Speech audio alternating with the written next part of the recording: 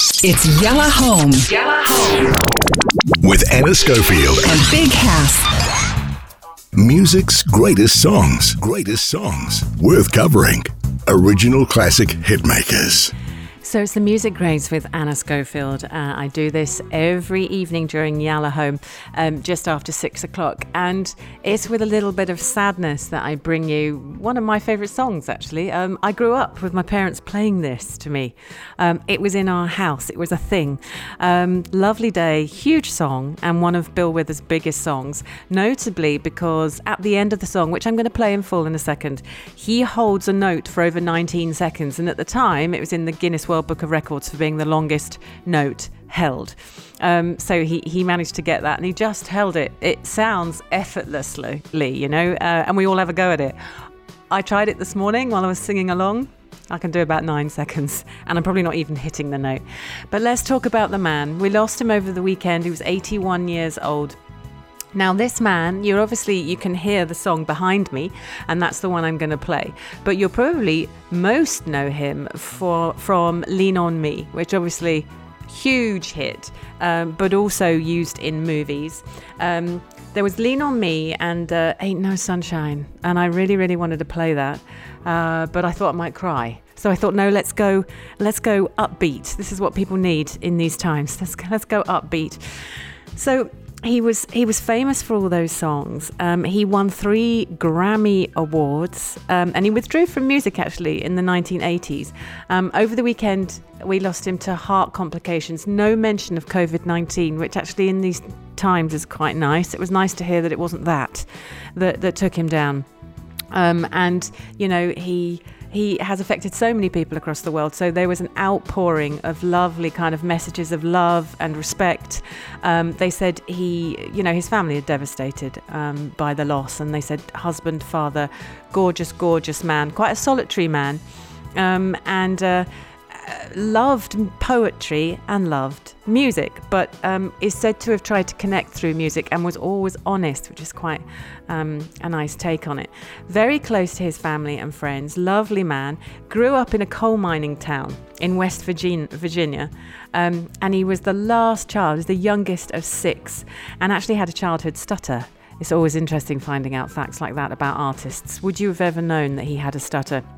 And he didn't begin his musical career until his early 30s. He actually joined the Navy, rather like my dad, joined the Navy and stayed there. And then he was 30-something before he then went, you know what, I'm going to do it.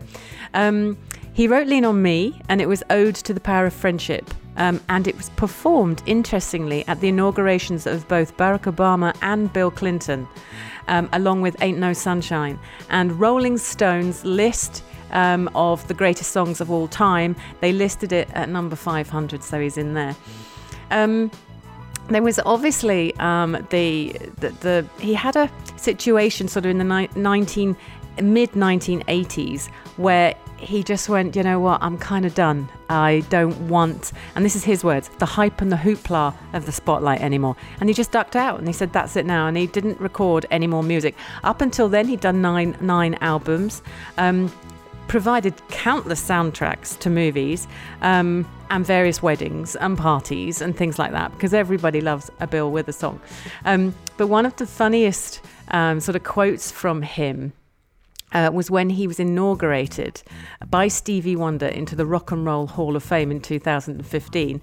He turned around and said that it was like a lion opening the door for a kitty cat, which I thought was just so lovely, such a lovely analogy, that's what he thought. And then he said, the bottom line is, check this out, Stevie Wonder knows my name, and the brother just put me in the Hall of Fame. And there's a lovely photo of him shaking hands, accepting his award and shaking hands with Stevie Wonder, who clearly he was just in awe of, which was lovely. But Stevie Wonder loved him too.